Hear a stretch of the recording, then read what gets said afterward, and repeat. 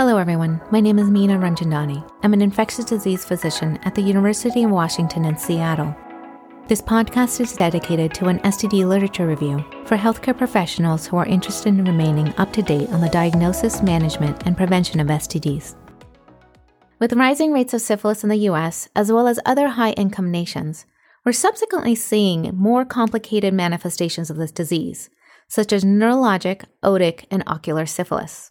The CDC 2021 STI treatment guidelines recommend patients with neurologic, otic, or ocular syphilis receive intravenous aqueous crystalline penicillin G, and for brevity, I'm going to say IV penicillin, or as an alternative regimen, intramuscular procaine penicillin G. And likewise, for brevity, I'm going to say IM procaine penicillin, plus oral probenecid for a total of 10 to 14 days. Now, if penicillin can't be used, the guidelines indicate that intramuscular or intravenous ceftriaxone daily for 10 to 14 days is an option for treating neurosyphilis, although the data to support this regimen is very limited. For patients I see with neurologic, otic, or ocular syphilis, I treat with either IV penicillin or IM procaine penicillin plus oral probenecid, except in the rare isolated case in which a patient can't or won't get one of these two treatment options for whatever reason. Sometimes the recommended treatment is just not feasible for a particular case. There have been a few articles recently published on this topic that I'd like to review in this episode. The first article to review was published by Dr. Battuzzi and colleagues in Lancet Infectious Diseases in October of 2021. It is titled Ceftriaxone Compared with Benzylpenicillin in the Treatment of Neurosyphilis in France, a retrospective multi-center study. So this was a retrospective cohort study, including patients with neurosyphilis treated at one of 8 tertiary care centers in France from January 1997 through December of 2017. The diagnosis of neurosyphilis was made when a patient presented with positive syphilis serology, otic, ocular, or neurologic symptoms, and CSF results that indicated neurosyphilis. In this particular study, CSF results indicating a diagnosis for neurosyphilis included one of the following: either a positive CSF VDRL or CSF T-pallidum PCR test, or more than 5 leukocytes on CSF cell count. Now, patients received either IV ceftriaxone 2 grams once daily or IV penicillin at 3 to 4 million units every 4 hours for at least 10 days. They included a total of 208 patients with neurosyphilis. For treatment, 42 of those patients received ceftriaxone and 166 patients received penicillin. Now, it's important to note that the two groups differed in terms of the clinical type of neurosyphilis patients were diagnosed with at the beginning. For example, uveitis was more frequent in the IV penicillin treatment group. So 54% had uveitis in the IV penicillin treatment group compared to 33% in the ceftriaxone group. And a higher proportion of patients in the penicillin group had a positive CSF VDRL results. So in the IV penicillin group, there were 48% of patients with a positive CSF VDRL result compared to 28% in the ceftriaxone group. So the two groups differing in terms of clinical type of neurosyphilis might have influenced the type of treatment given and potentially the response to therapy. For example, if patients had more severe disease, they were given IV penicillin. The authors looked at how many patients had an overall clinical response, and that included either a complete or partial clinical response at 1 month after treatment. They found 41 patients, or 98%, in the ceftriaxone treatment group had an overall clinical response compared to 125 patients, or 76%, in the IV penicillin group. After propensity score weighting, and this was used to try to help reduce the indication bias of treatment allocation, the overall clinical response rates remained different between the groups. There was no significant difference in the number of patients with a complete response, and that was a total disappearance of neurologic or ocular symptoms in either treatment group after propensity score weighting. Serological response, which was defined as a 4-fold decline in serum VDRL titer, to treatment at 6 months did not differ between the groups. There was an 88% response in the ceftriaxone group versus an 82% response in the IV penicillin group. So this was a very well-written article that showed, at least in this particular study, ceftriaxone was at least as effective as IV penicillin for the treatment of neurosyphilis. I do want to point out that this was not a randomized trial, and it is possible that the patients in the ceftriaxone group had less severe symptoms at baseline. The authors appropriately mention that the number of patients in each subgroup was small, and while these results support the use of ceftriaxone as an alternative to IV penicillin for the treatment of neurosyphilis, there is a need for randomized control trials to help confirm these results.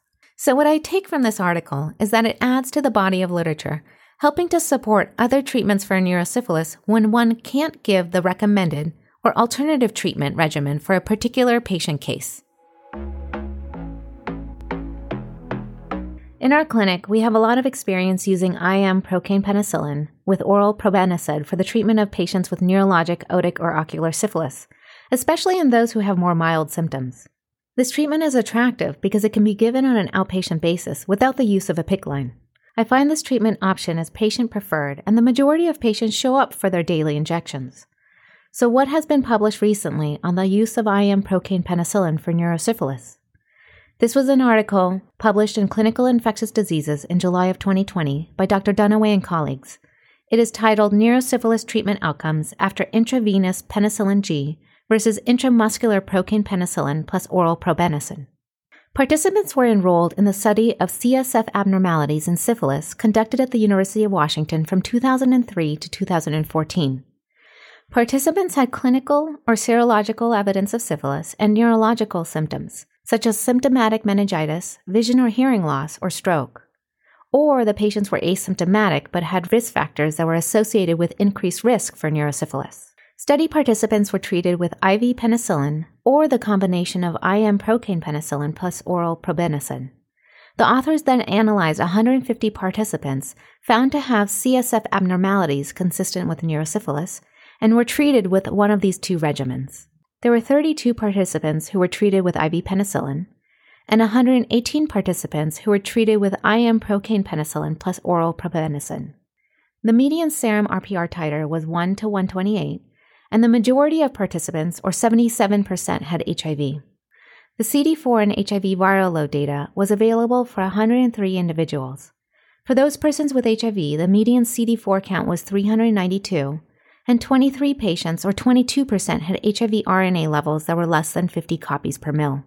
CSF white blood cell counts and CSF VDRL reactivity normalized in almost all individuals by 12 months after treatment. There was no significant relationship found between the different treatment regimens for neurosyphilis and CSF normalization of any measure. On multivariate analysis, CSF VDRL reactivity was more likely to normalize in participants with symptomatic neurosyphilis and less likely to normalize in those with late-stage syphilis. Late-stage syphilis includes those with late latent syphilis, as well as syphilis of unknown duration. The authors found that serum RPR was more likely to normalize in those with higher pretreatment titers and less likely to normalize in late syphilis. Among those participants with HIV, CSF white blood cell counts and CSF VDRL reactivity were more likely to normalize in those treated with ARVs, possibly suggesting CSF pleocytosis might have been in part due to HIV and not necessarily neurosyphilis. My key takeaway from this study is that treatment outcomes for neurosyphilis, defined by normalization of CSF, was not different for those participants receiving IV penicillin or IM procaine penicillin with probenecid, regardless of HIV status. The third article to discuss was published in March of 2021 in the Journal of Antimicrobial Chemotherapy by Dr. Jiro Metti and colleagues. It is titled Clinical and Serological Outcomes in Patients Treated with Oral Doxycycline for Early Neurosyphilis. The authors in this study analyzed outcomes for patients diagnosed with early neurosyphilis and treated either with IM procaine penicillin with oral probenecid or high-dose oral doxycycline at 56 Dean Street. 56 Dean Street is a great model of a sexual health and HIV service clinic that's based in London. If you're not familiar with 56 Dean Street and Dean Street Express, I encourage you to take a look at their website. The authors defined early neurosyphilis as patients with acute onset of neurologic, otic, or ocular symptoms, and a new syphilis diagnosis based on a positive syphilis serological test in the last year. The authors mentioned that a lumbar puncture for CSF evaluation was offered to patients according to presenting symptoms and clinical judgment and performed in 52 patients overall, so about 60%. There were 7 patients in the doxycycline treatment group who had a lumbar puncture performed, and these results were available in a supplementary table. I need to digress for a moment to talk about the availability of CSF results, as it's not clear whether these patients had evidence of neurosyphilis based on the CSF studies. All 7 patients who had a lumbar puncture in the doxycycline treatment group had CSF white blood cell counts less than 5. There were 5 patients with a positive CSF TPPA, but the TPPA titer was not routinely performed, and 6 out of the 7 patients had a negative CSF VDRL or RPR. So now let's take it back to the study. They included 87 patients, 53% were persons with HIV, and 40% had a previous diagnosis of syphilis in the past. 62 patients, or 71%, received a combination of IM procaine penicillin plus oral probenecid for 14 days, and 16 patients, or 18%, received oral doxycycline 200 milligrams twice a day for 28 days. 2 of the patients receiving doxycycline were lost to follow-up, so they had follow-up on 14 patients in the doxycycline group. The rest of the patients were treated with another type of therapy. The median RPR titer for the patients receiving IM procaine penicillin was 1 to 128, and for those treated with doxycycline was 1 to 64. The authors report serological response in all patients who received treatment with either regimen, and 91% of patients reporting full symptom resolution at 30 days post-treatment. So while I think this information is helpful, the authors correctly point out that we need more studies to establish the effectiveness of doxycycline in the treatment of neurosyphilis. It's encouraging that so many patients did well with doxycycline, although it is possible that some of the patients did not actually have neurologic ocular otic syphilis. Although these results need to be interpreted with caution, I'm glad the authors reported their findings.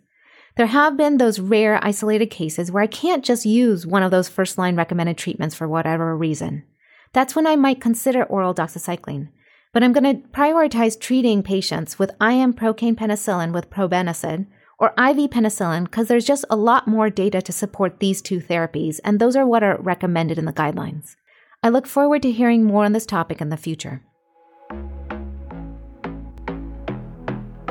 To conclude, I'd like to summarize some key points from the session. The CDC 2021 STI treatment guidelines recommend patients with neurologic, otic, or ocular syphilis receive IV penicillin or, as an alternative regimen, IM procaine penicillin plus oral probenecid for a total of 10 to 14 days.